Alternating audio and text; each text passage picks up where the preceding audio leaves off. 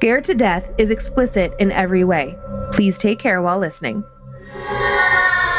Whether thou art a ghost that hath come from the earth, or a phantom of night that hath no hollow, or one that lieth dead in the desert, or a ghost unburied, or a demon, or a ghoul, whatever thou be until thou art removed, thou shalt find here no water to drink. Thou shalt not stretch forth thy hand to our own. Into our house enter thou not. Through our fence break through thou not. We are protected, though we may be frightened. Our life you may not steal, though we may be scared to death. Welcome to Scared to Death, Creeps, Peepers, Roberts, and Annabelles. I'm Dan. Hello, Dan. I'm Lindsay. Hello, Lindsay. Hello, sir.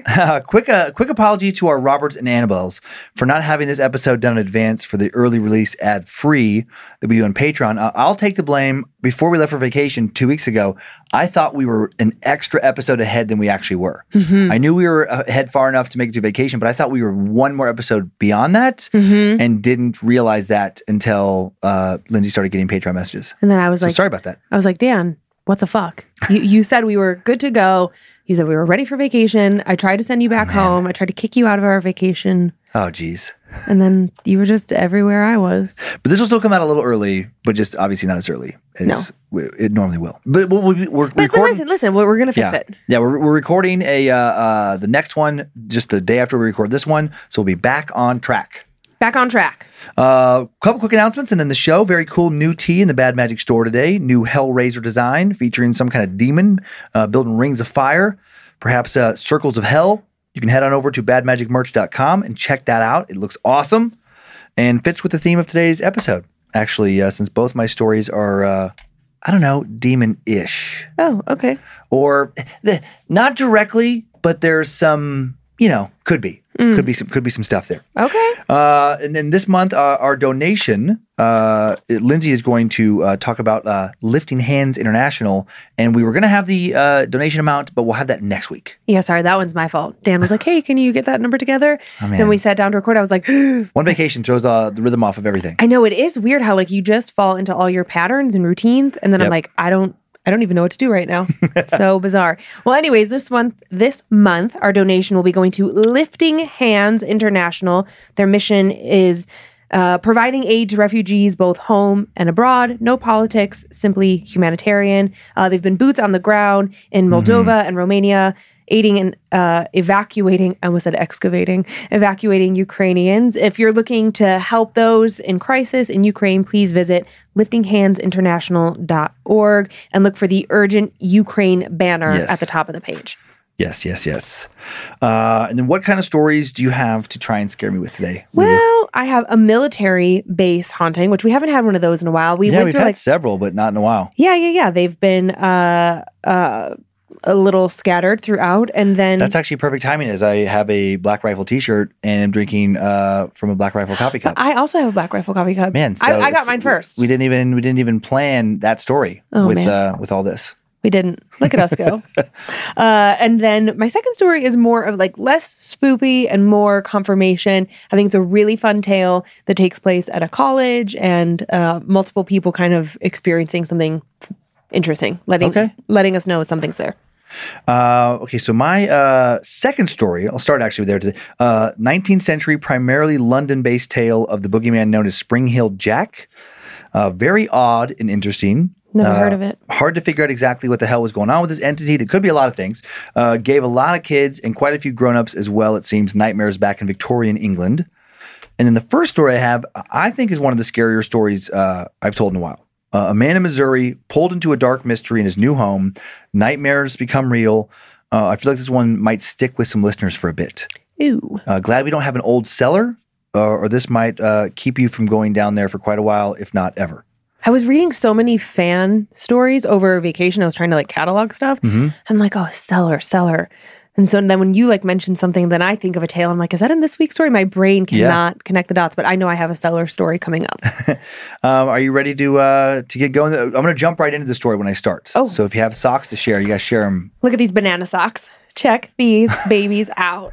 I don't know where they Those are came pretty from, funny. but they're pretty funny. And they even have a sticker, like a Chiquita banana sticker, and it says Top Banana number 4011. And they have like little grippies on the bottom or something. I know. Somebody wrote a story in that said something about like I've never wanted to tell this tale to people because I'm afraid that my friends will send me to a place where they'll make me wear grippy socks. I thought that was such a funny way to think about like a mental health institute. They also have grippy socks for sex specifically now. I talked about it with Joe or something. I was like, what? like marketed for that. So that Like performance socks for sex. performance socks. So you have plenty of grip. Okay. Make it that what you will. All right. Well, let's move on. All right, going to jump right in here. So this the following account left in a forum by an anonymous poster. Time now for the tale of the girl in the cellar. Before I tell you what happened, I suppose I should tell you how I got to where this all went down. It was late 2009. I just bought a house in between Springfield and Fairgrove, Missouri. I got it for cheap. Prices were already down in the area. After the housing bubble popped, they were rock bottom. The previous owner was a middle-aged widower, and he died back in 2006. The house then passed to his daughter, estranged, I guess, who didn't keep up with payments, and when I came across the listing, it was about to fall into foreclosure. Never thought I'd be able to pay all cash for several acres. I'm not, nor have I ever been a rich man, but I did all right saving my money, I guess, and I got it done.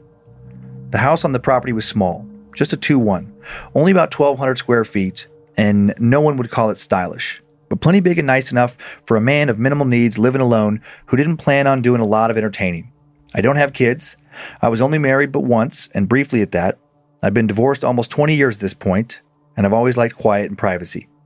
I retired recently, a bit earlier than I thought I was going to be able to. I'd worked for a little over 32 years up at St. Louis Assembly, a Chrysler factory in Fenton, mostly helping make minivans. But then they abruptly closed shop and moved the whole operation up to Canada. I got a good severance package out of the deal, though, so no complaints. I got to retire before the age of 60, something I never thought I'd be able to do, giving me plenty of good years to get after all that Ozark bass, crappie, and walleyes I could handle. The property, minus, of course, what I ended up going through on it, was great. Has a little Palm de Tar River running through it, more of a small stream where I lived and not much good for fishing, but still peaceful to look at and listen to. A long dirt driveway ran up to the little one-story house. I guess it used to be a guest house.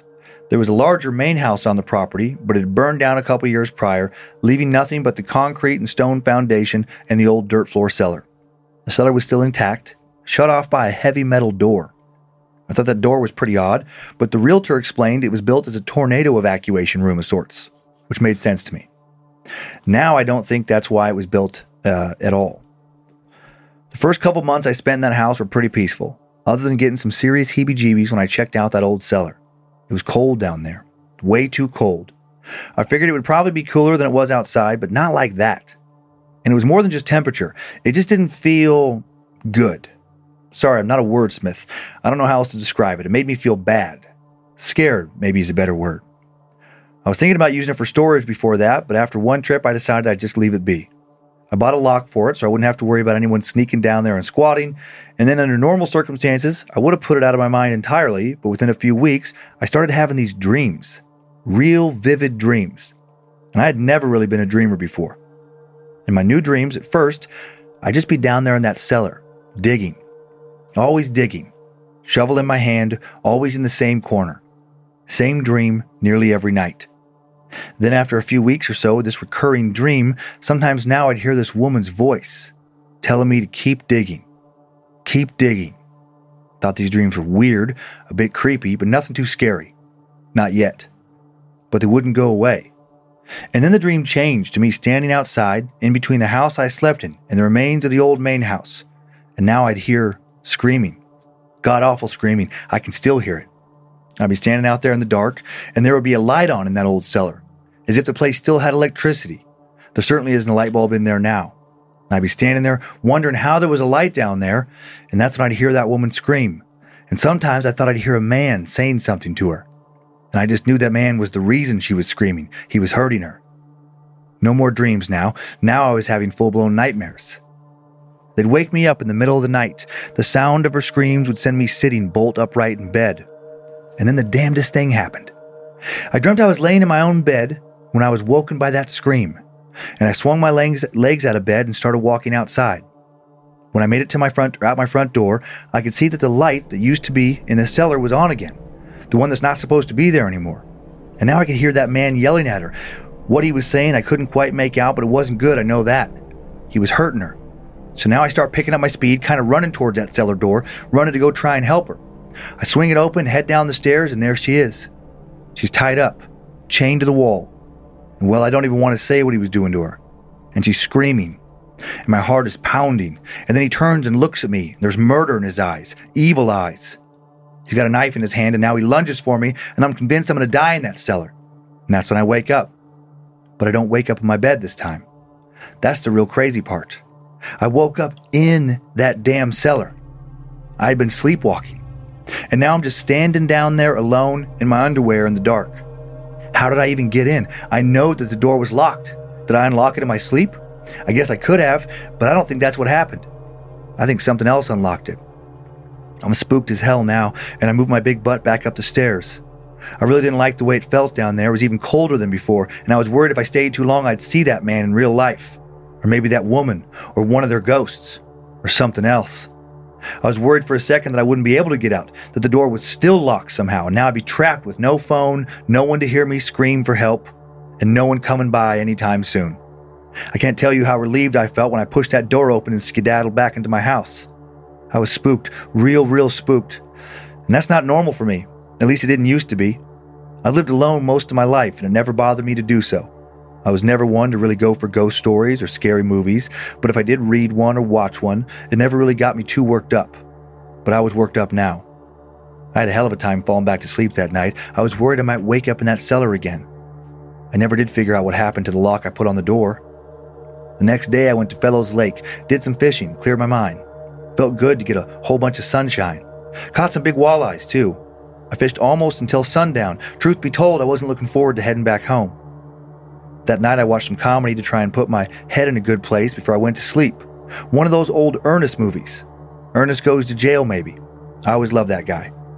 I felt pretty good when I went to bed, and I was real tired from a long day in the sun and not too much sleep the night before. When I did fall asleep, I slept hard. Until I had that damn nightmare again. Same dream, same exact dream. And I woke up once again in that cellar. But this time, it didn't feel like I was alone in the cellar. When I woke up heart pounding, completely in the dark, I thought I heard something move in the corner where the woman from my dream had been chained up. I thought I heard a chain move. I was worried I'd hear her scream, and I hightailed it out of there again. It was 4 o'clock in the morning. Same time as the night before when it happened, actually. And now I brewed a pot of coffee and stayed up until sunrise. And the next morning, after heading into Fair Grove to grab some breakfast and be around people who weren't screaming or trying to hurt somebody, I came home, grabbed a big flashlight and a lantern, and I went and explored that cellar a bit. I had goosebumps before I even opened the door, but I had to go in. I had to try and figure out why I couldn't stop thinking about that place. I felt like I was going crazy. Once I walked down inside of it, I went over to that corner where the woman was, and I found marks on the wall where something had clearly once been bolted to it. The chain, I guessed. I knew in my gut that a chain had been anchored there to that wall. And then I felt a powerful urge to start digging, and I thought about going to grab my shovel and do exactly that, but then that metal door slammed shut. I about died right there of a heart attack. It was not a windy day, and even if it had been, no way a gust of wind was going to slam a big door shut like that. Then I felt a presence of some kind in the cellar with me. I'm certain I was not alone at that moment. I head up the stairs in the dark, feeling certain something's going to touch me at any moment, and when I try to open the door, it won't budge, like it's locked.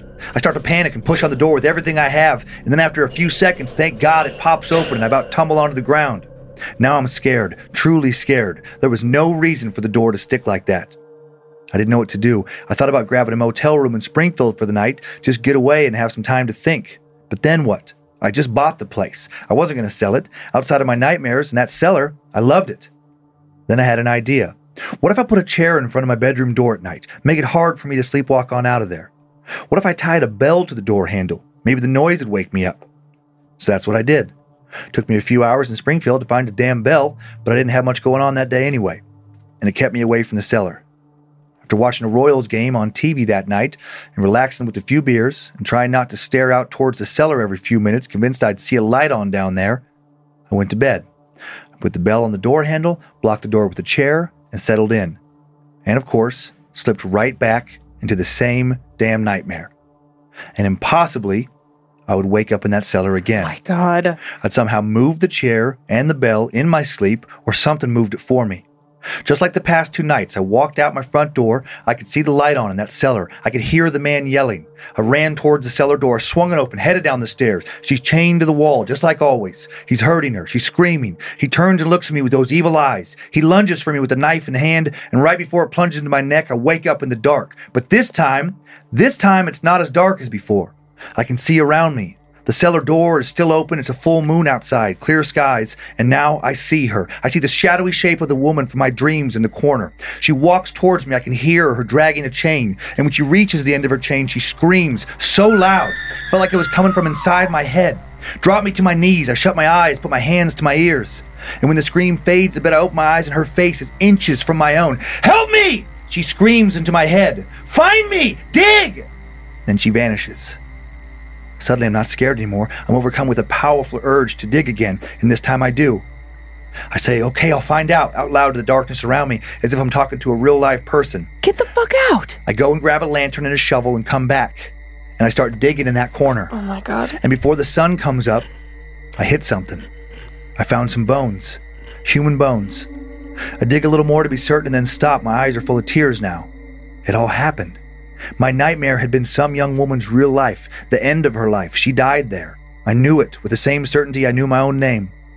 I called the police and they came out and finished the dig. It was a crime scene now. From what the officer from the sheriff's department told me later, they were able to identify her. A 19-year-old from Kansas City who'd gone missing about 5 years earlier. And based on where she was found and some local suspicions, I guess, they were pretty certain that the former owner, another man who lived here alone, had been the one to kill her. I've never been able to find a picture of that guy, but if I do, I have no doubt he will look exactly like the man from my nightmares. After the poor young woman's bones were taken out of that cellar, I swear it immediately returned to a normal temperature. All the bad energy seemed to leave with her, or at least most of it. I still hated that place. I couldn't stop thinking about what had happened to her, so I got rid of it all.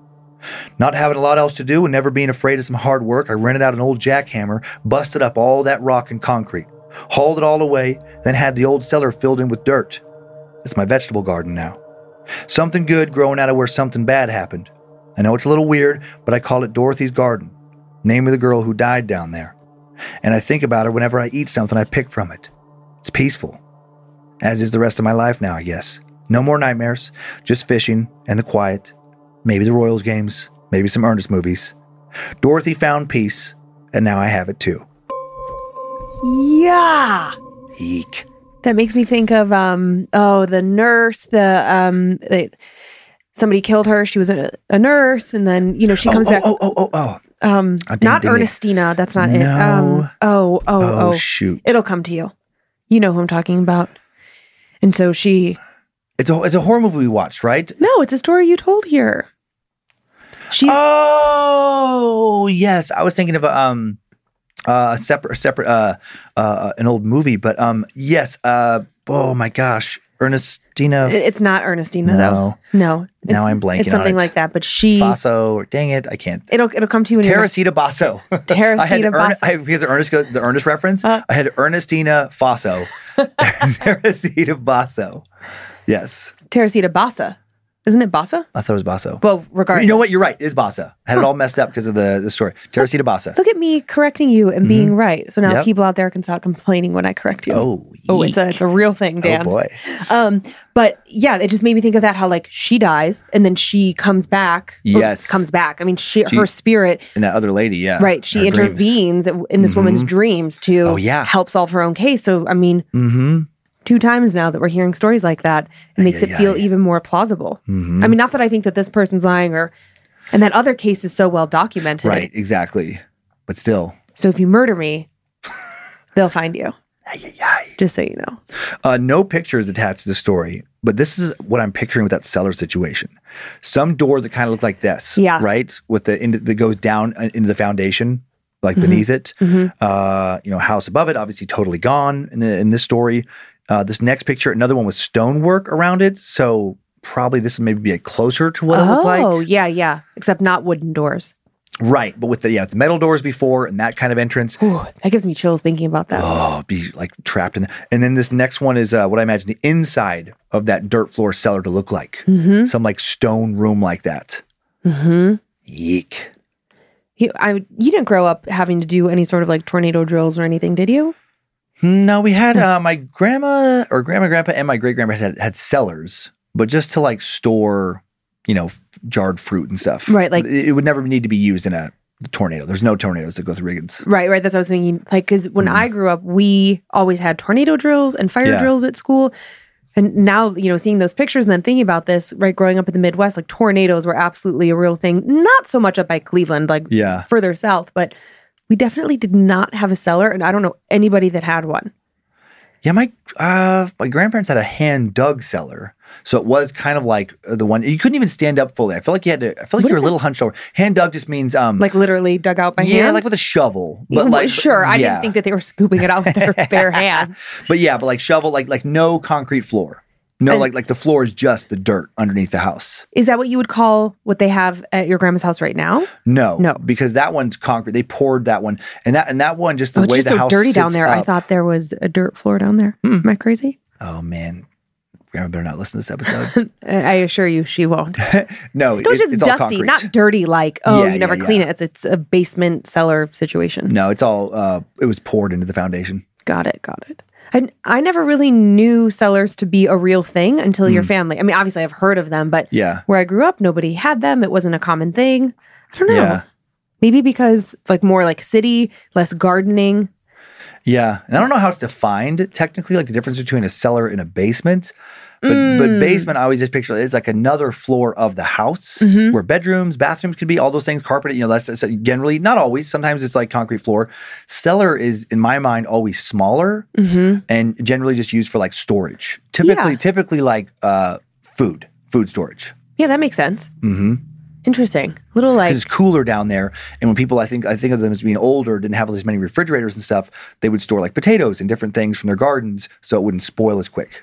Man, I cannot think of one generation of my family that ever gardened or did those kinds of things. Like by the time I was born, my parents were obviously living in very they were living in very modern, like city type housing, and then before that, like my grandparents, my mom's mom and dad, they just lived in a regular house with no garden, and they had a basement, but no cellar. And I've never asked my parents like prior to that, like their great grandparents, but I don't think that is something that was a tradition in my family to have gardens and to really harvest the land. And well, they were in the city there in Cleveland and cities in Poland and Germany probably, in all likelihood, where like my family just a couple generations back, Idaho was still so rural, still so frontier-like when they first lived out there that you didn't have the same amenities you would have east of the Mississippi. Yeah, I think the most I ever heard was my dad's mom, my grandma Tilly, her talking about her childhood, her parents, because when my grandma would make these blankets that were stuffed with with feathers, like down blankets, and she was like, oh, well, those blankets are from my childhood when we would have chickens and then we would, butcher the chicken and we would use all of the parts and they'd use the feathers to stuff blankets. So that's the closest association that I could have to this. This story just like really makes me think about how different everyone's childhood is, how your experiences are different. And like, I wouldn't even go into a cellar. Like if we bought that property, I would never have even gone into it. I would have said like, get rid of it now. Cause I would be freaked out by it because it's not anything I'm used to having. Yeah. It would just inherently scare me, like a dark hole in the ground scares me. Yeah, I'd be weirded out as much as I don't want to be. As much as I'd like to say, like, oh, I'd go down there and play Ouija board. No, I probably wouldn't. The fuck you would. No, but I'd go down there. But it would give me the heebie-jeebies.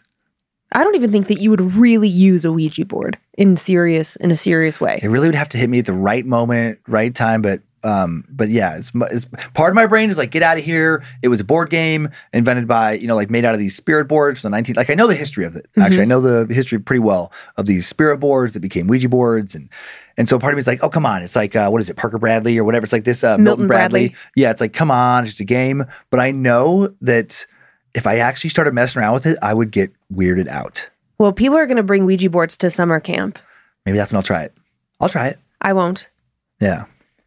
Well, that was a great story. Okay, good. Yeah, I really like that. And I love that he put the bells on the door and a chair under the door. Didn't work. I wrote that down as like, okay, well, do you put a lock on the inside of your own door? Like, do you lock yourself in your own bedroom? Or what could you do to try and alert yourself that you're sleepwalking? I'm so glad I'm not a sleepwalker.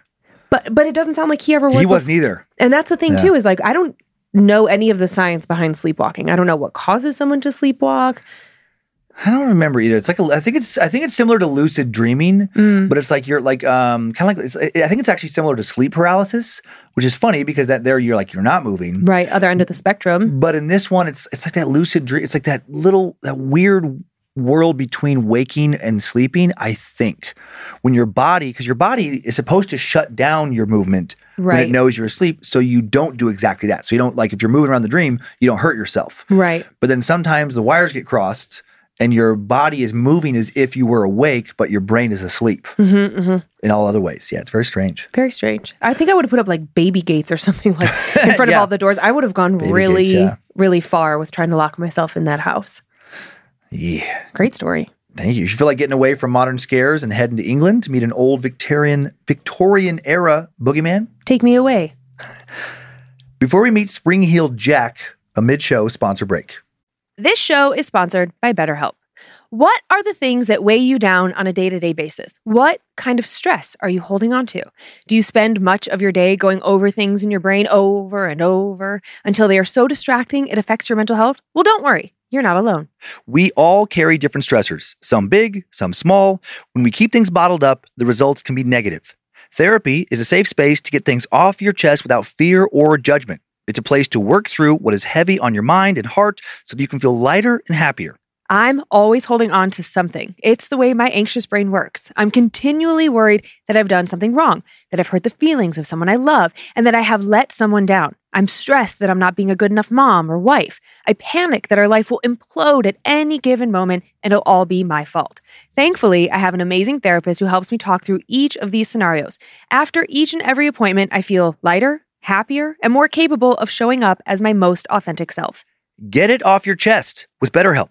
Visit BetterHelp.com/scaredtodeath today to get 10% off your first month. That's BetterHelp, HELP.com/scaredtodeath. Looking for a new show to dive into? Well, go to Hulu and see what's new, because Hulu has new stuff all the time. Like the full season of FX's epic limited series Shogun, FX's new international spy thriller The Veil, starring Emmy and Golden Globe winner Elizabeth Moss. And don't miss the all-new crime series Under the Bridge, inspired by shocking true events and starring Riley Keough and Lily Gladstone. It's all new, and it's streaming now on Hulu. Summer is just around the corner. Who's excited? I know I am. With the warmer, sunnier days calling your name, the last place you're going to want to be is in your kitchen, cooking and meal prepping. Make your life easier with Factor's no prep, no mess meals. Factor's never frozen, always fresh meals are dietitian approved and ready to eat in just 2 minutes. Think of all the extra time you will get outside in the summer sun when you aren't wasting hours in the kitchen. I think I speak for everyone when I say that the summer is the busiest time of the year. We are all trying to cram in as many things as possible, from concerts to vacations and everything in between. With Kyler home from college and Monroe on her break too, I want to spend as much time as possible with them. And while I truly love to cook, the summer is the one time of year that I'm the least interested in doing that for 3 meals a day. So I lean on Factor to help keep me healthy and in step with my diet. I'm obsessed with the honey yogurt pancakes for breakfast, the pork El Pastor for lunch, and the cilantro lime barramundi for dinner. So easy and saves me so much time. Head to factormeals.com/scaredtodeath50 and use code scaredtodeath50 to get 50% off your first box, plus 20% off your next month. That's code scaredtodeath50 at factormeals.com/scaredtodeath50 to get 50% off your first box, plus 20% off your next month while your subscription is active. Thanks for listening to those sponsored deals, Creeps and Peepers.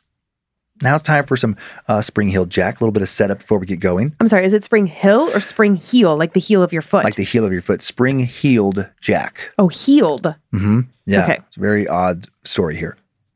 To the Right Honorable the Lord Mayor.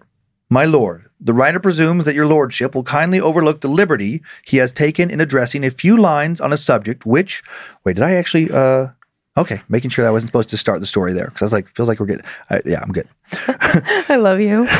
I'll back up that sentence. My lord, the writer presumes that your lordship will kindly overlook the liberty he has taken in addressing a few lines on a subject which, within the last few weeks, has caused much alarming sensation in the neighboring villages within 3 or 4 miles of London. It appears that some individuals of, as the writer believes, the higher ranks of life, have laid a wager with the mischievous and foolhardy companion, name as yet unknown, that he durst not take upon himself the task of visiting many of the villages near London in the 3 different disguises of a ghost, a bear, and a devil, and moreover, that he will not dare to enter gentlemen's gardens for the purpose of alarming the inmates of the house. The wager has, however, been accepted, and the unmanly villain has succeeded in depriving 7 ladies of their senses. At one house he rang the bell, and on the servant coming to open the door, this worse-than brute stood in no less dreadful figure than the spectre, clad most perfectly. The consequences was that the poor girl immediately swooned, and has never from that moment been in her senses. But on seeing any man, screams out most violently, "Take him away!"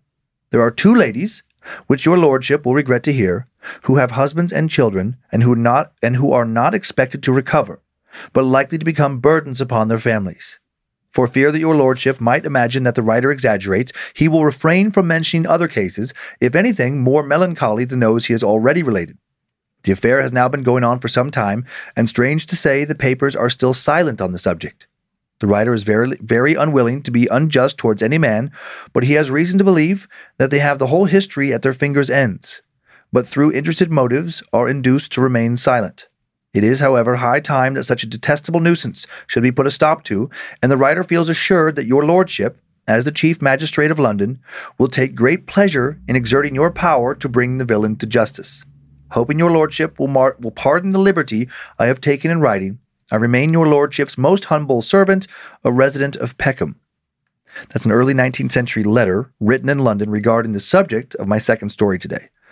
And the writing, the word patterns they used back then are so odd compared to now. It's almost like it's been inverted completely now. Yeah. So like the verb structure and everything, you're just like, wait, what? It is hard to listen to as opposed to read. If I could read it, I'd be able to go slow and make more sense of it. Oh, yeah. So basically, he thinks that somebody has made a wager and talked to somebody like on a bet, basically, or a dare, if you is going around terrorizing women in London in disguise. Okay. Pretending to be a ghost, pretending to be a bear, pretending to be a devil. Got it. In Victorian England, among the dark, damp streets now made famous by Charles Dickens, before Jack the Ripper, there came another Jack, a fire-breathing devil man said to jump 9 feet in the air. Some believed he was a demon, others thought he was just an extraordinarily agile and cruel human. His legend survives today across literature and cinema alike. His sightings are legendary. His story inspired a fear among the people of England, the likes of which was rarely ever seen again. Time now for the tale of Spring-Heeled Jack. Reports of the wraith that would become Spring-Heeled Jack first occurred in London in 1837. In October of that year, a servant named Mary Stevens was walking to Lavender Hill, a shopping and residential street. She was returning from visiting her parents in Battersea, and she passed through Clapham Common, a park where a strange figure leapt out at her from an alley. He grabbed her tightly in his arms, kissed her face, ripped at her clothes with claws, which he described as cold and clammy as those of a corpse. Mary screamed as loudly as she could. The attacker fled the scene. Several residents searched for the suspect, but couldn't find it. The next day, the same figure jumped out in front of a carriage. The coach driver lost control, crashed, and injured himself. Witnesses at the scene reported that the assailant easily jumped over a 9-foot-tall wall to escape while cackling with a high-pitched, ringing laughter. More sightings would occur all over London, Midlands, and even into Scotland. As described in historian Mike Dash's exhaustive history of the figure's reported appearances, residents of London began to report bizarre attacks from a ghost, imp, or devil, who was most often seen jumping along the rooftops of London after dark. Mainly attacking women, the entity would most often ring a doorbell, and then when someone would answer, it would ravage their clothes with its claws. Other sightings reported it simply ambushing people who were out walking. Similar reports continued to trickle in throughout the rest of the year, with strange crimes being attributed to assailants in the guise of a ghost, a bear, and or a devil. Spring-Heeled Jack had a terrifying and frightful appearance, a diabolical face, clawed hands, and eyes like red balls of fire. He most often appeared wearing a black cloak, a helmet, and a tight-fitting white garment. He appeared tall and thin, looked like a gentleman from a distance. Others reported the figure as wearing red shoes or armor. These disparate reports would eventually lead to the theory that this mysterious monster might have been a group of well-to-do men dressing up and scaring people on a bet. The descriptions were all over the place and so outlandish that when these tales hit the pages of the major London papers, Dash notes that most of the press was rightfully skeptical. The Lord Mayor of London, John Cohen, even held a press conference on January 9, 1838, to address the growing number of Spring-Heeled Jack stories, bringing up the theory that the attacks were perpetrated by a gang of wealthy young men. He read a letter from a concerned citizen and told the press that the story was extraordinary if true. On January 11th, the Lord Mayor presented a pile of letters of other accounts of wicked pranks. One letter said that young women in Hammersmith were frightened into dangerous fits or severely wounded by a sort of claws the miscreant wore on his hands. The mayor believed all the stories were exaggerated, but admitted it was possible that the ghost performs the feats of a devil upon earth. And he promised to bring the attacker to justice. But he would never catch this thing. The mayor's press conference only added to the entity's growing legend. And as the papers reported more accounts, the devilish figure soon came to be known as Spring-Heeled Jack, as many of the reports involved the assailant leaping in front of or away from his victims in such a way that no mortal man would be capable of. Spring-Heeled Jack became an even more infamous villain after two of his most well-known attacks that both occurred the month following the mayor addressing sightings of the creature. Jane Alsop was attacked on February 19, 1838. It was around 9 p.m. when Jane heard loud ringing from her front doorbell. She answered the door, saw a man standing outside who identified himself as a police officer. He asked her to give him a light, claiming that they had just caught Spring-Heeled Jack, saying, "For God's sake, bring me a light, for we have caught Spring-Heeled Jack here in the lane." Jane handed over a candle, but then, according to a newspaper account, the instant she did so, however, he threw off his outer garment and, applying the light candle to his breast, presented a most hideous and frightful appearance, and vomited forth a quantity of blue and white flames from his mouth, and his eyes resembled red balls of fire. The creature then grabbed Jane by the back of her neck, scratched her with metallic claws, tore her clothes, ripped out chunks of her hair. Jane screamed, ran towards the house. It caught her on the steps, tore into her neck and arms with its claws. Jane's sisters then came across it, dragging her down the stairs. They had to scream for the police to get the assailant to run away.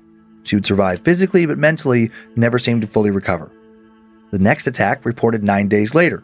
18-year-old Lucy Scales was attacked on February 28, 1838.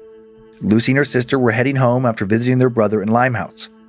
As they passed along Green Dragon Alley, they saw someone standing in a passageway wearing a large black cloak and carrying a small lantern like those used by the police.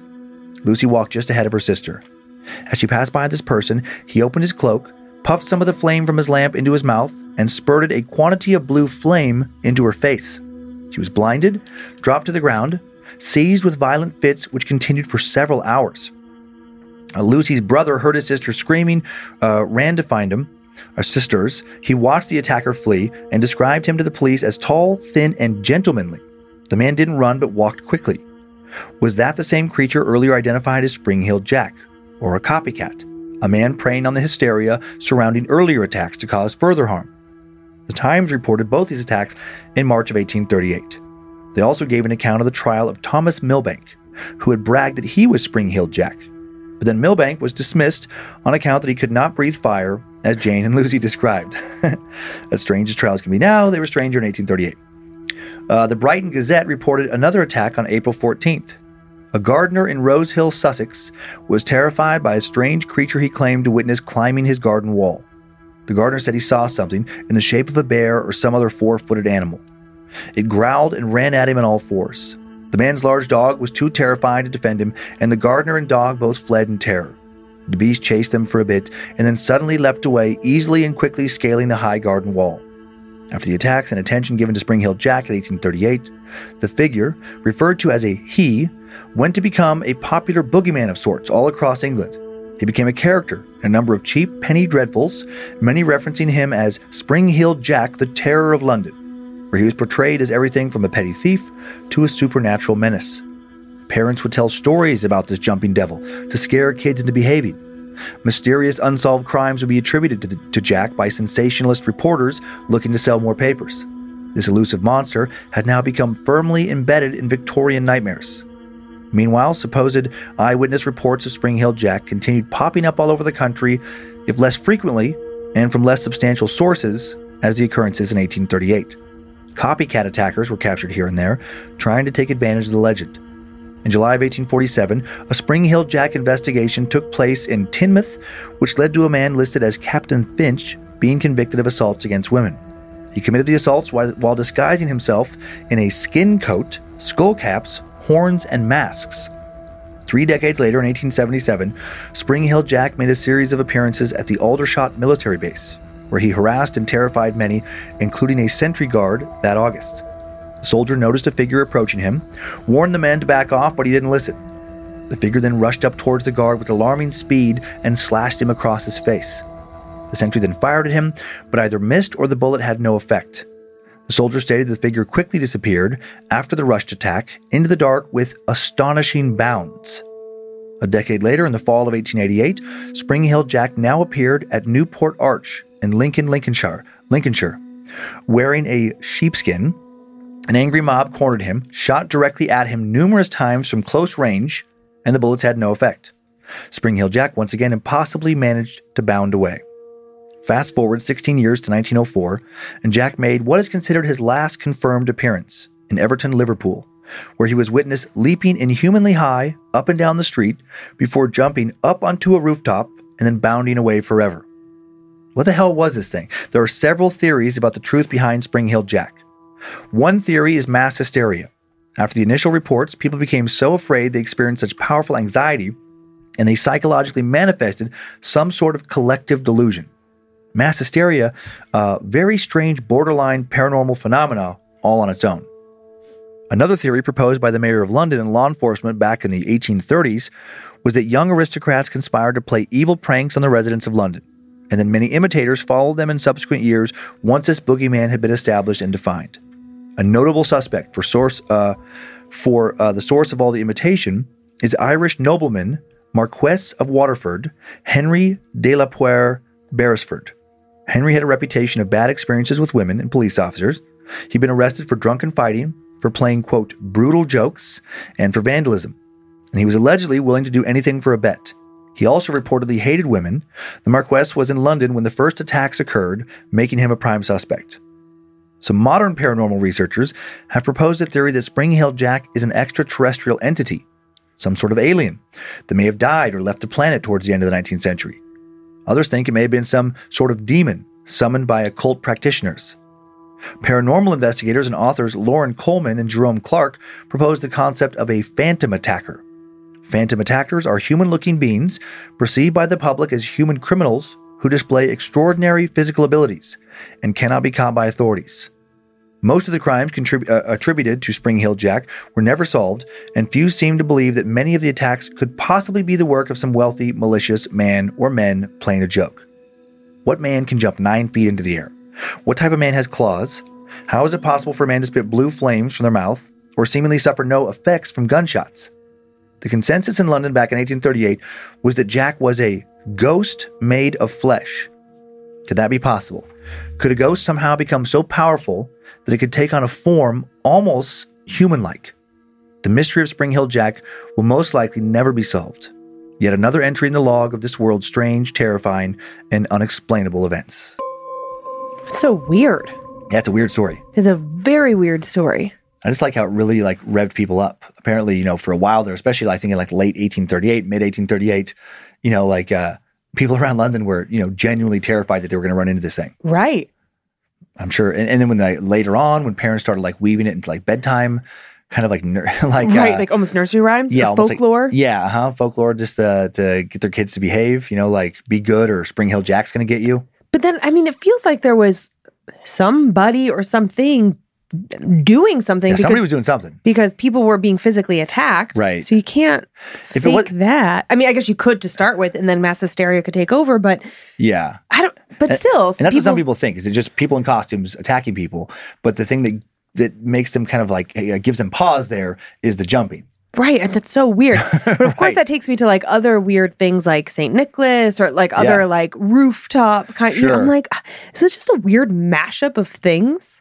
Right. And I mean, and I mean, maybe it never did jump that high. It could have been like, the initial jumping report could have been exaggerated. Mm-hmm. And then as people sometimes do, then later people who say they see this thing, well, then they want to They want to be in on it. So then they add that they saw it jump, and it could have been leading questions. Reporters could have been like, did you see it jump? Like the original? Oh, yeah. Did it jump high? Oh, so at least high. 9 feet, 10 feet maybe. Yeah. Yeah. So it could be that, or it could be what they said. It could be some creature. Well, then there was that guy who like claimed it was him, but For some of the attacks, the Irish, there was that one guy, who got caught, and then they're like, I love how they're like, well, no, you can't spit fire, so get out of here. I know that's the funniest thing of no one can spit fire. Right. And if you were the person or the thing or whatever that could do that was doing this, you wouldn't be like, oh yeah, no, it's me. Look at this.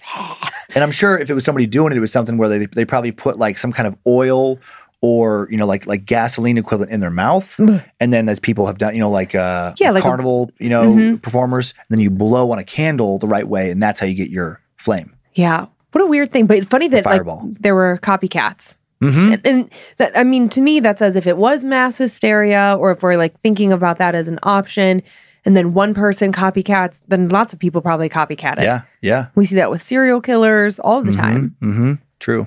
Do you want to see a few pictures? I do. This first one is the DVD cover to a 2008 British low-budget indie film about Spring Hill Jack. It looks low budget. It is. I like these other ones more here. This next one's the cover of an old 1904 Penny Dreadful. That's fun. Yeah, the Penny Dreadful is like early pulp fiction published serially in weekly installments, almost like early graphic novels. Exactly. This next one's another Penny Dreadful cover. That was like Batman almost. Yeah. But there he is again. That's funny you mentioned Batman. Some people think that the Spring Hill Jack legend is what greatly influenced the creation of Batman. Well, I mean, just look at that character. I mean, yeah. Yeah, the way it's drawn and stuff. Yep. And that whole lore about like a wealthy, like aristocrat playing pranks. Yeah. Kind of like, the whole Bruce Wayne Batman situation. Except he doesn't play pranks. He saves people. True. But like, it's, But no, I know. I'm joking around. This one more cover. This is, just another Spring-Heeled Jack, early Penny Dreadful. And that one actually, this picture comes from the Billy Ireland Cartoon Library and Museum, a research library of American cartoons and comics on the campus of Ohio State University. Ohio State. I think they have the biggest collection of Spring-Heeled Jack stuff. That's so cool. Yeah. Okay, so well, random. The Buckeyes. Next time we're in Columbus. Check out some Spring-Heeled Jack That would be so covers. cool. Yeah, if you can, I mean, you can't always access everything, but if you can, fun. Ohio, really bringing it. It's the best there. You know what I mean? Totally. I love to talk about Ohio. I do like Ohio. Oh, I feel like Ohio and Idaho are similarly underrated states. How so? Well, I feel like maybe people who haven't been to either one, it's not like where they would think of like as a destination spot. Oh, yeah. But then you go there and you're like, oh, yeah, okay, cool. Yeah, there's so much to do here. The people are great. I mean, the word's gotten out more about Idaho. I feel like about like being a great like outdoors, scenic beauty. But Ohio, I think like Cleveland was the butt of jokes for so long, with the Browns and when will the river catch on fire? right, and the early like pollution problems and stuff. But then you go there and you're like, oh, this is a really cool city. It is really cool. And there's other cool cities, Cincinnati. Cincinnati was Cincinnati. But Cincinnati's, I think, a really cool city. Columbus has a lot going on. There's a lot of stuff in Ohio. I don't know if Columbus ever really was shit on the way that, just because I think when you're a college town, you just get more credence in general. But I think like 15, 20 years, like nobody, other than Ohio State, nobody thought of Columbus outside of Ohio. No, not really. Now it's got like cool science museums and I mean, there's so many things, so many museums, so many art galleries. Yeah. They get lots of great concerts, shows, theater. They have great shopping now. Yeah, they've really expanded what they have to offer. Yeah. Ohio. There you go. I mean, even NPR is advertising Ohio now. I know. That's so interesting. It throws me off every time I listen to one of their podcasts. And I mean, just like any other podcast, they have sponsors. And right now, like Jobs Ohio is their thing. And it's like the cost of living is low. There's plenty of jobs to be had. And it's, my family's still, almost all entirely there. And yes, there is inflation everywhere. We're all feeling it. But it hasn't hit as hard there. Even their gas prices, because we were just with my mom and my aunt on a trip, and they were like comparing. They're like, oh, the gas here, the gas there, kind of doing. That's always the thing that I think people can easily relate to. And they're like, well, I guess it's not that much more or less than it was in Hawaii, which was sort of shocking to them. They expected like, oh, if it's $4 in Cleveland, then it must be $7 everywhere else, you know? So they were talking about that, and they were talking about how much money people are making, and well, how much is a gallon of milk here? How much is a gallon of milk there? Like all these cross references. And they were really in a lot of shock about how affordable Ohio still is, which is great. It's a great place. Great place. We should go there. We should visit sometime. We'll check it out sometime. Yeah. Okay, do you have a squishy squish? I do. I have a OG style Layla. There's a specific reason I gave you that one this week that you'll find out at the very end of the shout outs. Okay. Like way at the very end of this episode. Cool. Okay, well, are you ready to hear an anonymous story about a haunted military base? You ready? I'm ready. Oh, you took your glasses off. Yeah, I gotta get the. I still have to take them in to get the frames formed, like my new prescription. Oh yeah. So. Well, I like your new glasses. Thanks. I like them too. They're very cute on you. Thank you. You're welcome. And your haircut's nice too. Oh, finally get a haircut. Yes. Yeah, Dan was looking rough. A little shaggy. Yeah, little shaggy. Okay, before I dive into the story, one of the things that I think makes this story sort of interesting is that, or questionable, I shouldn't even say interesting, is that the person is drinking when the first encounter sort of happens. And it got me thinking about like all the times, I mean, you experiment with hallucinogens more than I do, but like in those phases of your time when you're doing those things, like if you saw something then, would you give it any credence? Would you think like, oh my God, I definitely saw something, like I know I was fucked up, but I definitely saw this? I guess, yeah, maybe, but it depends on how, like, it'd have to be so blatant because like my experience is like, you know, I don't know that I've ever seen something that wasn't there in a certain way. Like I might see like, okay, I think I recognize like a friend who's not there, but it's not someone just out of nowhere. It's like, I'm seeing a person and then my brain's changing their face.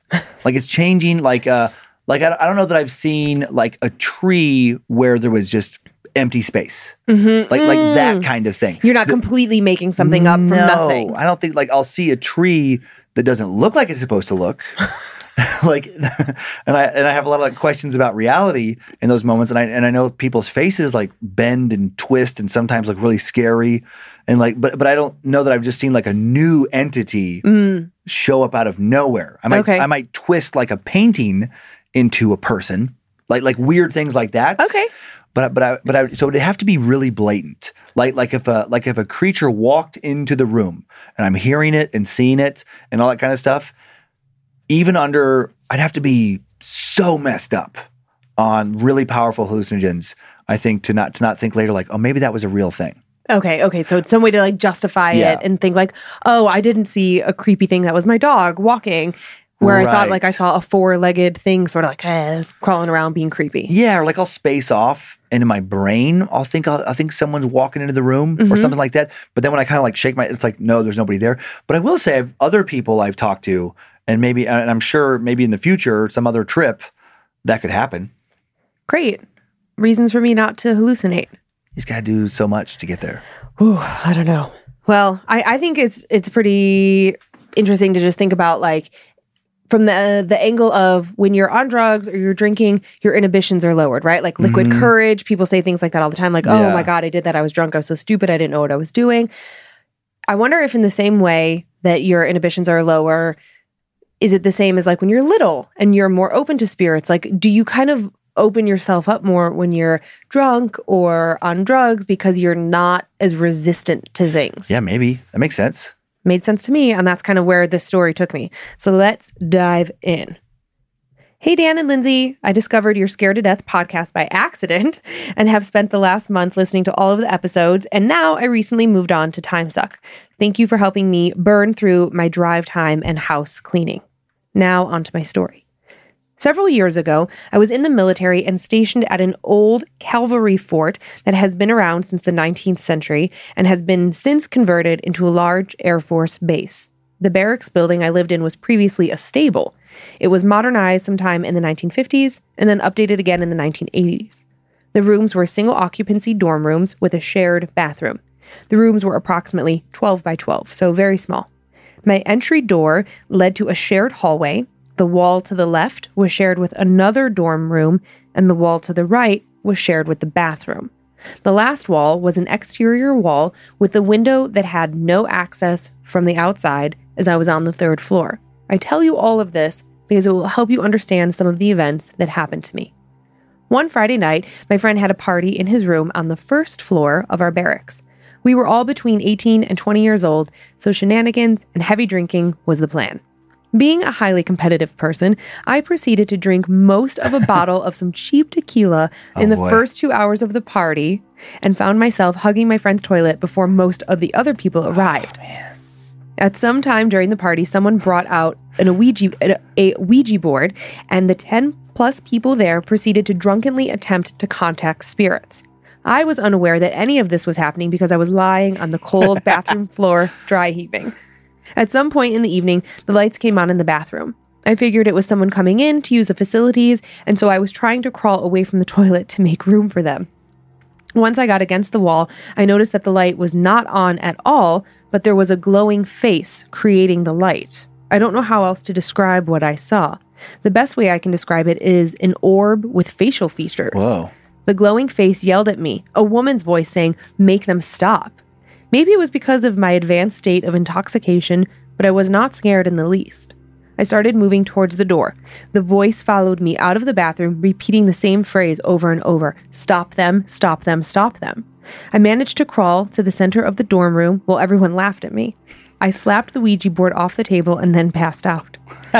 The next thing you know, it's 5 a.m., and 3 of my friends woke me up as they came back from a Taco Bell run. It turns out that all of the previous events had happened before 9 p.m., and I had actually had a full night's sleep. A weird detail, I clearly remember everything from the moment I saw the face orb, but everything before that is hazy. I recognize that this could be dismissed because I was incredibly drunk, but that doesn't explain the following series of events. I made my way back to my room and my bed. As soon as my head hit the pillow. Sorry, that's weird. As soon as my head hit something got erased here. Oh. Okay. It was a very early Saturday, and I thought it was weird that I didn't hear the sounds of people running up and down the hall. Dismissing it, I went back to bed, and then again, 3 loud knocks came. I yelled, "Fuck off," thinking it was my still drunk friends screwing with me. But then it happened again. 3 knocks at the door. After a few seconds, the knocks moved from the door on the wall like it was a person walking away, stopping every few steps to knock another 3 times. Then there were 3 more knocks further down the wall again, and then even further. And then the knocks shifted to the left wall that was shared with the dorm room next to me. I was annoyed by whoever was screwing with me, but this did get my attention. The doors to the rooms were wooden, heavy. I could hear my neighbor every time he opened and closed the door. So how was it he had gotten into his room without me hearing? Further, the guy next door was a douche nozzle with whom my friends did not associate. So there was no way he was in on this prank. I wondered who the hell was knocking. I wasn't exactly scared, but more alert and listening. The knocks moved down the left wall and closer to my bed, which was at the end of the wall in the corner. The knocks continued down the wall, always 3 hard knocks at the same tempo and volume. Then the knocks were next to my bed, at which point I got up from the bed and took a couple of steps back. It was the next set of knocks that had me Scooby-Dooing my ass out the door. The next set of knocks came from the outside wall that was 3 stories up from the ground. It was close to 6 a.m., so I jetted to my car and drove off to find breakfast. The knocking continued every night that I slept in that room and was heard by several people over the next few months. Over 4 months, I maybe slept in that room a total of 5 times, 6 at the most, and only when I had no other choice. I actually started dating a girl just so I wouldn't have to sleep in my room. She was very pretty, but had a voice like a cat hit by a train. She was from Boston and used the words chief and wicked way too much. Nevertheless, I made it work so I could sleep at her place and not my own. We broke up the day before I was flying back home for vacation, so I had no choice but to sleep in my room. That night, everything came to a head. The knocking was constant and all over the walls, and now the furniture as well. At some point in the night, I just yelled out, "Stop," and immediately it did stop. No sound at all, which was just as fucking scary. To this day, I have no idea how the hell I managed to fall asleep. I had a very vivid dream of which I can remember every detail. I was lying in a dark room in a bed. There was a flickering light, like a candlelight, but there was no candle to be seen. The sheets and the blanket were black, and I was holding hands with someone. Next to me was a partially decomposed face staring back at me. The moment our eyes met, it started to scream a scream that is best described as coyotes with an amplifier. I woke up, sitting up straight in bed, that scream ringing in my ears. The exact moment I realized I'd been dreaming, I heard 3 loud knocks. I grabbed my bags and got the fuck out. I got to the airport a full 5 hours before my flight. When I got back 2 weeks later, everything had stopped. Along my journey of life, I became a Catholic. When you become a Catholic, you have to take a year of classes called RCIA. I was solo in my RCIA classes, so they ended up being me and the priest hanging out for a couple hours every week. I told him the story that I just relayed to you, and he said that was demonic oppression. Maybe it was. I have no idea. Maybe Lindsay can recommend a good fuck off demon crystal just in case. And that's the end. That was anonymous, right? Yeah. Yeah. So that's great. So like in this building, like this former cavalry, where they would have the horses and stuff, that became like these dorms. Mm-hmm. That's where the party took place. Right, because the stables are now barracks. Stables become barracks, and then they have the party there, and that's where you have the tequila. Gets drunk, sees the face, right, the floating orb face, knocks the Ouija board away from the people, like because this face feels like this face is telling him to do that, right? And then afterwards right after that is when the series of 3 knocks. You're so burpy today. I know. I guess bad What'd you have choice. for lunch? I had bangers and mash with Jeff, so probably not the best choice. I went light on the mash, but the sausage. I literally I don't even know what to say to you this morning. As you left the house, you said, "I am going to start making way better food choices." But that's where you wanted to go, but I didn't eat a lot of it, so that was I ate way less than Jeff. And he's a lot smaller than me, so that's a strong choice. Oh boy! And I'm going to have less stuff throughout the rest of the day. I already have a smoothie for later, but. But then this series of knocking starts, and then he around his room where it sounds like something's coming down the hall almost. Then he goes to dates his Boston girl, and then stays there. That's so funny to me. And stays until the last night when there's even more again the bad dream, the decomposing face, and then the knocking again. Mm-hmm. So, it all started with that messing around with somebody else, not even him, messing around with that Ouija board. Mm-hmm. Huh. Interesting. So when you were saying earlier about would you believe it? If you saw something under the influence of something, I mean, I've never been so drunk where I've hallucinated. I've been blackout drunk many times. I have never been blackout drunk that I can. Oh, I went through a couple years of binge drinking in college where it was just we would just joke about how often we black out, which is terrible looking back. Were there any girls that blacked out? It's not good for your brain. They usually didn't go as balls to the wall as we went. And I only asked that because my brother went through a phase where he would get blackout drunk pretty regularly, and my mom and I would find him in the bathroom hugging the toilet. Oh yeah, yeah. And so we just thought it was, looking back again, so insane. It's it was just kind of expected that you would get drunk until you puked and blacked out on a weekly basis. But I've gotten drunk. I don't remember ever seeing something.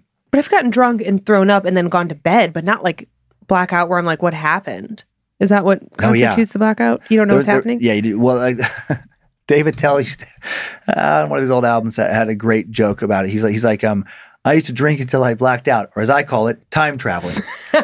He's and it was such a funny, I can't remember exactly how to do it, but he's you're in a bar, you're having drinks. It's then you wake up, you're in the car, the sun's coming up, you're out, then you wake up, you finish making love with a pirate, you put her arm back on. It was it was this crazy, I wish it was one of his best jokes. But anyway, or one of his. But you never hallucinated something, and in the heaviest of drinking, and even never with alcohol, and even in heavy drug use, you've never come out of it and thought oh my God, that was so weird. I saw this thing.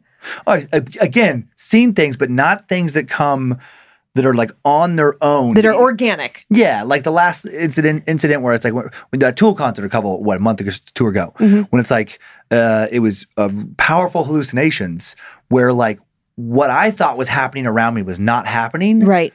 But I was seeing things that were there, just not as they were. if Okay. that makes sense. It Like does. I would see lights from the band, but it looked like the show I was watching was not the same show. is what, but I was watching a show. Right. You know, it's like, but I don't remember like even in moments like that or being on a lot of acid, seeing like a face come out of nowhere Right. and talk to me. But I suppose that could happen. But in then this thing, more things happen afterwards. Right. So that was my follow-up question Yep. is like, so even in those weird moments of like, oh, I know what I'm seeing is not real. Yeah. You haven't had a moment of that. And then afterwards, a follow-up event. Right. Because that's what makes it like very different to me. It's like it doesn't even matter what you were on for the initial thing. Mm-hmm. If the follow-up things happen, then it's like, okay, well then you probably did see something. I mean, well, Not just hallucinated. Well, you the know? knocking specifically is like, but why? Like if that little floating orb face Right. was like, hey, make them stop. And he did. And he made them stop. Why you got to hang around? Well, maybe Maybe they too brought late. something in. Maybe they brought something in. And the knocking in sets of 3, I know the 3.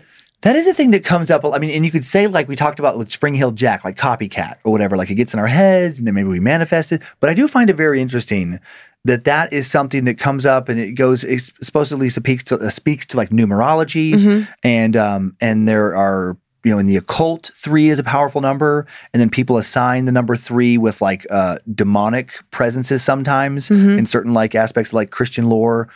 But it is interesting that it comes up so much where it'll be like 3 scratches, 3 a.m. 3 a.m., 3 knocking in, you know, 3 times in sets of 3. It's very weird. Well, 'cause it's representative of the Holy Trinity, right? The Father, the Son, Yeah, and so the they're Holy mocking Spirit. the Trinity, I think, is the Christian lore aspect of it. That's how the devil, is mocking the Trinity. I know. Interesting. Interesting. Well, in case you need some protection crystals, just Good to reference, by the way. The Trinity. Oh, That's where it comes from. Yeah. I mean, I was Catholic for so many years. But in case you need some, get the fuck out of here crystals, fuck off demon crystals, a peridot, which is like a soft green crystal, is associated with protection and purity and emotional balance. So it'll just like keep you maybe not freaking out as much. You could also use shungite. Shungite. It's like a black, shiny crystal. And Are these real minerals, or is this like what people just made up names for other minerals? I'm honestly asking. it's real. Okay. Because sometimes I do it because I have gone to crystal stores to buy you crystals for gifts. You have? Yeah, a couple times. You know that. Yeah, you've got gifts of crystals before in the I was past. just thinking about how like our friend Doug gave me one. So I guess I blinked on you doing it too. But when I've gone, it's like I try not to laugh because I know that everybody else there is taking it seriously. But when I look at a lot of the names for the stuff in my head, I'm definitely like, get the fuck out of here. But do you ever look it up later? I have looked at it, and numerous times it's like it's not a real. It's just like a nickname more for some kind of rock or crystal. Crystal. Okay, but to me, to counteract that, it's like there will be scientific names for a lot of things that we then give a more That's common true. name. Yeah. You know, like what is the real name of like some like a Z-Pack? Yeah, azithromycin. Yeah. Yeah, no one's going around saying, "Oh, I'm taking azithromycin." It's like, no, we call it a Z-Pack because it's easier. I see. Yeah, you're right. Dick. Yeah. I mean, honey. Okay, so anyways, shungite is like a black, shiny crystal, and it helps. It's like gets rid of like bad vibes, bad juju.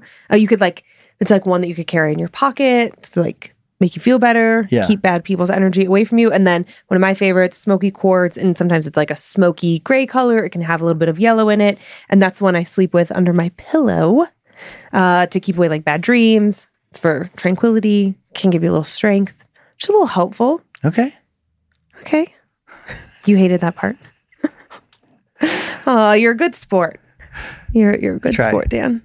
Well, you could try harder. Oh boy. Oh boy. Okay. Well, are you ready for my less spoopy tale? Yes. But more of like a confirmation tale. I love I like this. those. Me too. And I really love this one. It's really fun. And it takes place on a college campus, which we haven't really explored that much as like a haunted place. But if you think about especially old East Coast colleges, you would think that there would be like a significant amount of hauntings at, Harvard. just a place where people have lived for a long time. For so long. It's been there for so long. There's still so many of the old original buildings. There's going to be more tragedies the older a place is. Sure, of course. I don't know. College campus seems like such a good place for hauntings. Because there's a lot of people. A lot of times they have old spooky looking buildings. Yeah. I guess we did have that story that Sophie helped start the research on of like a haunted dorm. Now that I think back on it, like running up and down a hallway or something. Yep. We did have that one. I think like the theater at Gonzaga when I went there. Now I remember like flashing back, like I remember hearing people say it was haunted. I've heard that about numerous theaters for some reason. Now, is it because more theaters are haunted or because more theater people are dramatic? I don't know. Oh, I have a story coming up soon about a similar question will be answered. Okay. All right. Well, here we go. Hi, Dan and Lindsay. My name is Jamie, and I'm still somewhat new to the podcast. I've been slogging my way through the back catalog, so maybe by the time you read my story, if you do, I'll be all caught up. This story isn't so much scary, but just creepy and unexplained, but hopefully it's a nice change of pace. I attended undergrad at the University of Pittsburgh, and one of the school's big tourist draws are the nationality rooms, which are rooms in our main academic building called the Cathedral of Learning. There are over 30 rooms, and the interiors are each assigned to different countries, and inside are different styles and decor that represent the country. I was a tour guide for these rooms, which meant a lot of time spent in them. In my last year of college, I was also someone who trained the new guides. One of our rooms was the early American room, which was designed to look like a colonial room from the late 1700s. It was one of the rare rooms that was actually not accessible to the general public. There was a glass door that you could look in to see the room, but you could not actually go inside. The main reason behind this was that the room was full of antiques, and we didn't want any damage done to them. If you were on a guided tour, the tour guide would take you inside, but then shut the glass door and turn the deadbolt so no one else could come in. To describe the room, you entered into what was the dining room / living room area of the so-called house, which had a low ceiling. One of our tour guide's tricks was that there was a closet with 2 secret switches, which when opened would reveal a secret staircase to the second floor of the room, which was just a continuation of the tour. This upper part was a bedroom that was behind a rope. The tour guide went behind the rope while the public stayed on the other side. This part of the room is where we would have fun with the tour. Some of the items here belong to a woman named Martha, who was related to the director of the nationality rooms.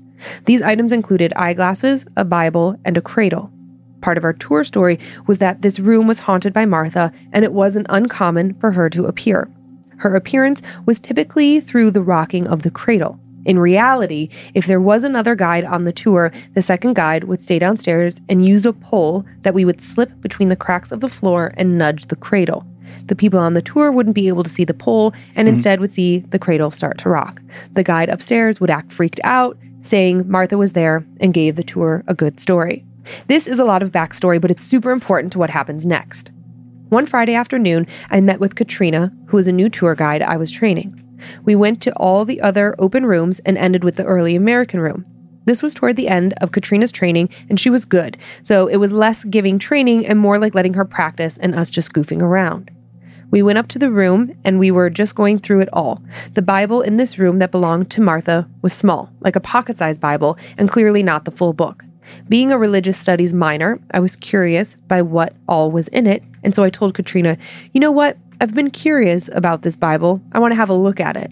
So I picked it up, flipped through the pages, and then set it down, seeing that it was just the Old Testament.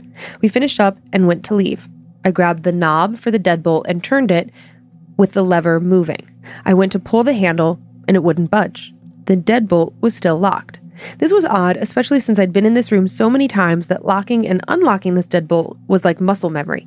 Thinking maybe I just wasn't sure, I tried another way. The lever turned again, but the door still wouldn't unlock. I tried once more the other way, but again, nothing happened. Katrina laughed and said, "Oh, that's a good one. None of the other guides have trained me on that one," thinking I was joking that the lock was broken. I told her I wasn't joking and stepped away to let her try. She tried as well, but the same thing. The lever would move, but the door wouldn't unlock. I'd never experienced an issue with this lock and was very close to calling Samuel, our boss, who was in his office. However, a thought entered my mind.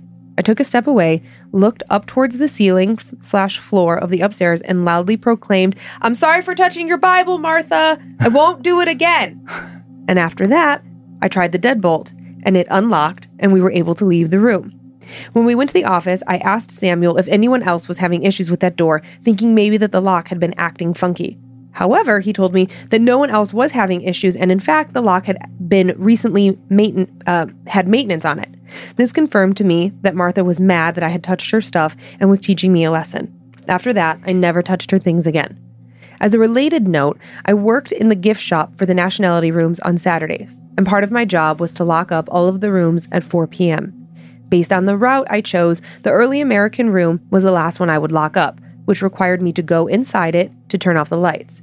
After that incident, I made it a habit to say goodnight to Martha as I locked up.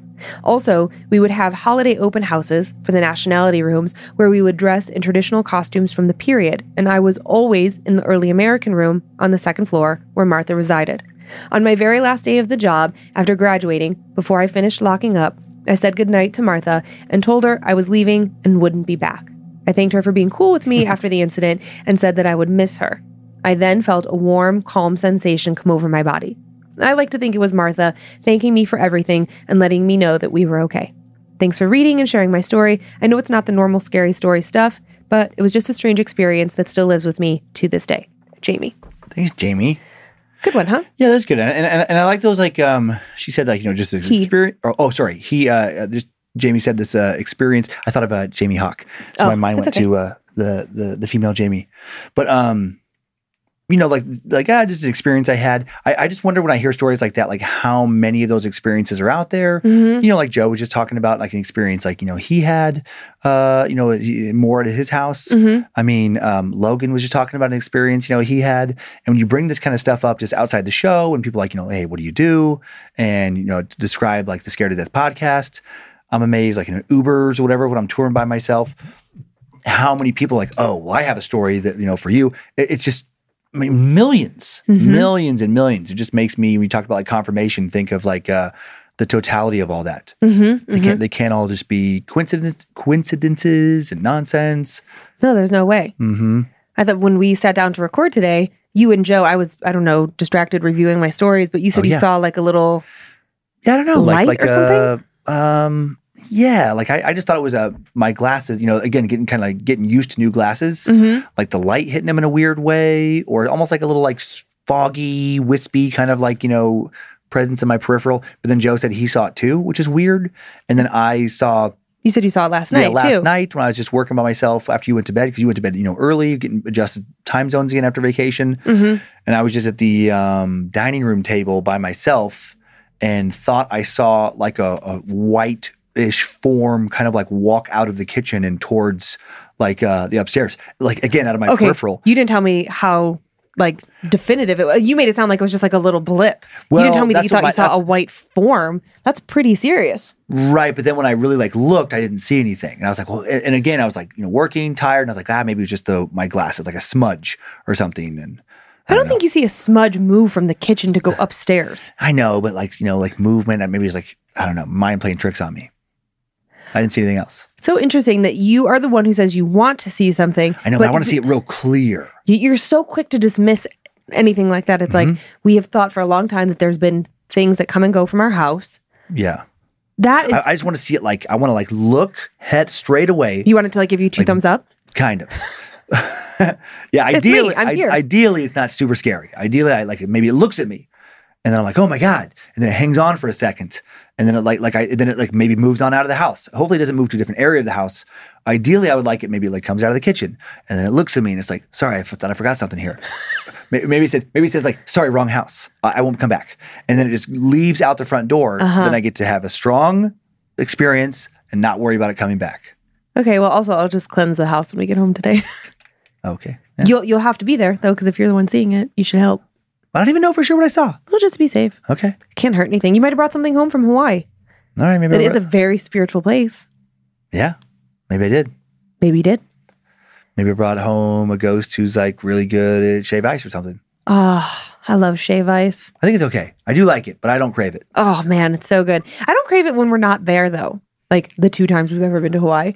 It's not something I'm like, oh, we should go for shave ice. Mostly because places around here give you like not real shave ice. They give you like this like thick, chunky stuff. I like it would be almost like the equivalent, like the Starbucks Frappuccino version of shave ice that Uncle Shave Ice did, where it's like shave ice on top, but then they put cream on top of the shave ice, and then underneath the shave ice, they put a bunch of macadamia nut ice cream. That was delicious. I liked the fresh shave the best. You did. Oh, it was so good. Okay, well, anyways, you want to do some Annabelle shout outs? I do. Do you want to do the first one so I get my pages separated? Sure, I will go first. We'd like to thank the following Annabelles for supporting the show. Sarah Walker. I just said that weird. Sarah Walker. Shelby Strang. Morgan King. Tessa Anderson. Levi. Diane McQuaid. Brandon Carlisle. Kyla Renee. Olivia Fulse. Sean Leonard. Brenna Keefe. Jay Sheck. Oh boy. Nam Yai Funsawat. I think that's right. Okay. Nam Yai Funsawat. Angie Tyler. Amber Lee Friday. Carolina Castro. Jennifer Moran. Cameron Drake. Michael Brewer. Betty Vargas. Anxious Horror. Cody Bennett. Danielle Marie Goodspeed. Summer Kohlberg. Richie April. Matthew Gunn. Bennett Kading. And finally, this happened to me. I've been saying since we started this show, how come like so many millions of people listen to podcasts? Yeah. Just one time I want somebody to be like, hey, I went to grade school with you. It finally happened to me. So you really did go to grade school with this person? yeah, I got an email. Hi, Blake. This kid, Blake Williams, he was like, Funny. And he heard me say that. He's like, well, here it is. Finally happened. I was Funny. like, oh, this is so great. I'm so happy. It was like a 5-second exchange, but just made my day. Oh, that's awesome. So thanks, Blake. When you said Brenna Fief, is that one of the names you said? Boy. Was that one of the first ones? Brenna Fief? No. I thought I tried to write it down, but Kyla it was Renee. hard. Oh, Brenna Keefe. Brenna Keefe. There we go. Brenna Keefe. Now I don't even want to say it. It's so stupid. It's so childish. But you can imagine what kids turned her last name into. Well, yeah, poor thing. I know. I'm like, how many times that happened to her? So why'd you do that, Cummins? don't know. Like what, you didn't experience the same shit? I did. Right. Oh, we'd have been quite a pair. Cummins and Keefe. It would have been, you know what it would have been. It would have been Cummins and Queef. Yeah. There's children that listen to the show. Well, if they know what Queef means, then they're... And if they don't, now the parents have to explain Now it. the parents have to explain it. It's pretty fun to explain that one because it's pretty gross. Or just something bodies It just do. doesn't happen. It's pretty gross in a childish way. But you're the one who thinks farts are gross. We don't talk about farts. There you go. But because it's like, it's just like something, like it happens Yeah, and we so just move on. So do farts. Mm-hmm. Yeah. I don't know why I took it to that place. That was unnecessary. I should have just... You know what? Hey, I want to thank the following Annabelles. I'm just mad at you for doing that because it's something that only that boys make fun of girls for, and it's not our fault that No, it it's not- happens. it's not. Actually, it's your fault for pumping all that air into our bodies. True. So, I don't mind it. but it's never happened between us. But Right. But even still, even if it had, but then like for you to like make it childish is like Yeah. what makes it embarrassing for girls. Right. So that's not fair. Okay. But I haven't. These are the kind of talks that we have to have. But I haven't like really even thought of that term. So it's just like a junior high flashback. That's when I think it happens. That's Okay. what makes girls embarrassed. Oh, boy. and- yeah. Oh man, You really dug yourself a hole, my friend. I didn't. I fell into quite a queef hole there. I want to thank the following Annabelles: Joseph Dernitz, tired since 01. Sydney Smith Scott, Katie Eatman, Michaelin DeVito. I hope I said your name right. Your first name. Jada Victor, Joanne Hayward, Tyson Lastly, Ashley Lamb, Misty Koenig, Connor Zander, Melissa Griffin, Tori Denny, Sharp Eyes, Thick Thighs. I was like, yes, we should be friends. That's awesome. Brittany Marie Askew, Larry and Crystal, Chris Lopez, Kelly Lake, Tabitha Souffrant, Mike Mitchell, Dylan and Demi Sanders, Joshua Rosati, Dale Niren, Aubrey Frost, Shannon Genther. I'm constantly amazed by how many different kinds of last names there are. Like there's it feels like an endless amount. Well, I love it because I can start to tell when we get more international listeners because I'm like, most American last names are pretty obvious, but you can tell when like, oh, you're probably a first generation. Right. Or, or you're in another country because this is so uncommon. Like I've definitely never heard this or any iteration of it. In the last couple generations, they don't do that anymore where they call Americanize them, like Ellis Island, where they're like, my name is Santorini. And they're like, your name is... Rini, or what? Like they would just like shorten it, like to people's names all the time. They're like, nope, too tough to say. Now your name is this. Interestingly, my maiden name did not get Ellis Island. Radziminski made it through. Made it through. We have a national park and everything. You got some spoopy shout outs? I do. All right. To Dallas from Arwen, happy birthday. To David from Jackie, happy belated birthday. To her Viking senpai from your squishy addicted brat, Bree, cheer up, I love you, and we got this. To Ryan from Stasha, happy birthday, big brother, I love you. To Elias from your mom, Jacinta, happy birthday. And then we have a super adorable special shout out to Layla and her dad, Frank. Layla sent in a super cute note to us, and then I want to share a drawing that she did. Okay. So she says, Dear Dan and Lindsay, my name is Layla. I'm 10 years old, and my dad introduced me to Scared to Death maybe close to a year ago. Since then, every night I asked my dad, can we listen to Scared to Death? On my birthday, my dad bought me your Dumb hoodie from Is We Dumb. I have kind of lived in it for 5 months. Nothing creepy happens to me, so that's why I like watching your podcast. My dad just made me watch an episode of Time Suck. It's pretty good. After all, Lindsay, you're my favorite. No hate to you, Dan. I think you're my dad's favorite. Lindsay, I love how every episode you show your fuzzy socks. Dan, I also love Layla the Squishy. In the end, I love both of you and I hope you have a great day. P.S. There's one creepy thing that happened to me. It's my brother and my dad. Ha ha. The end. And then... And what's her name? Layla. Layla, right? Layla. And 10? 10 years old? Yeah, she's 10. Oh boy. Now I feel really bad about my... I know. I keep trying to tell you that children listen to the show. You don't listen. I forget. Okay. Shut your face. Okay. And so anyways, Layla drew... Oh, wow. Look at... That's a good drawing. Show your Layla. Yeah, nailed it. Nailed it. That's a really good drawing. Good job, Layla. Oh my God. And so you appropriately named your squishy and everything. It's like, how could we even know? That's so cool. So cute. Yes, man. No help? Well, she's 10, not 2. I know, but that's good. It is good. All right. Good job, Layla. Good job, Layla. I love kid letters. I have several of them. Like when that parents... was a well-written kid letter, too. It was. I print them out and hang them above my desk. It just makes me so happy. Well, that is our show. Thank you, Layla. Thank you for continuing to send in your personal tales of terror, everyone, to mystory@scaredtodeathpodcast.com. You can email us for everything else at info@scaredtodeathpodcast.com. Thanks to Logan Keith, Liz Hernandez for their work on social media, to Logan again for running badmagicmerch.com. Thanks to Joe Paisley for producing and directing, Zach Cohen for custom soundbed creation, Heather Rylander for organizing the My Story emails, and to book editor Drew Atana for polishing and preparing the listener stories for book number 3.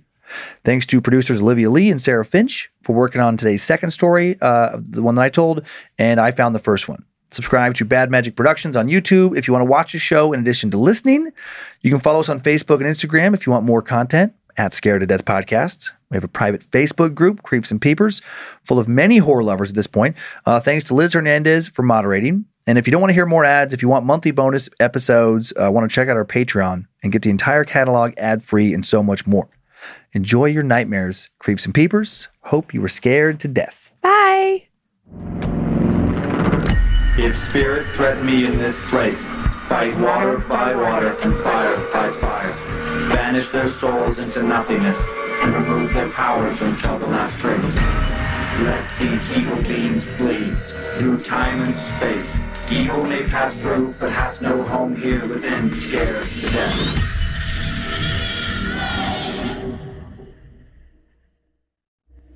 Bad Magic Productions.